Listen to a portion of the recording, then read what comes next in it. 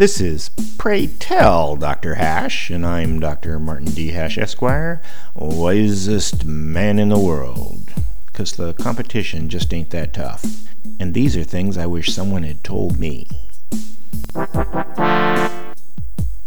Today's topic: what is collectivism? From Wikipedia. Collectivism is the moral stance, political philosophy, ideology, or social outlook that emphasizes the group and its interests. Collectivism is the opposite of individualism. Merriam-Webster Dictionary is even more succinct.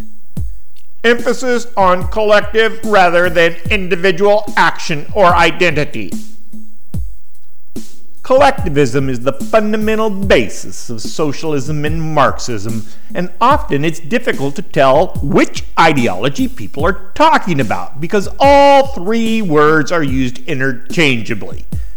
A lot of people are not quite sure what collectivism is. They think they understand socialism, and Marxism, communism is something scary, somehow involving nuclear missiles. If you Google the word socialism and Marxism, they are often synonymous. Yet many European political parties have socialist in their name, and they aren't Marxist, not even socialist by most definitions. It makes it very difficult to have a political debate about whether an ideology is collectivist or not, which is why we rely on the simple idiom behind all collectivism: group over individual.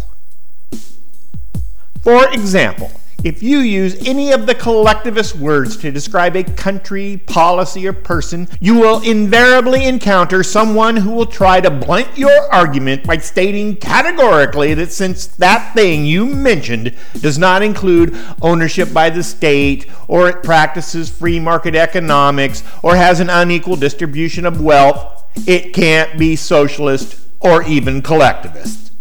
These word police will not argue beyond the technicalities, and neither should you, because any further debate will be fruitless.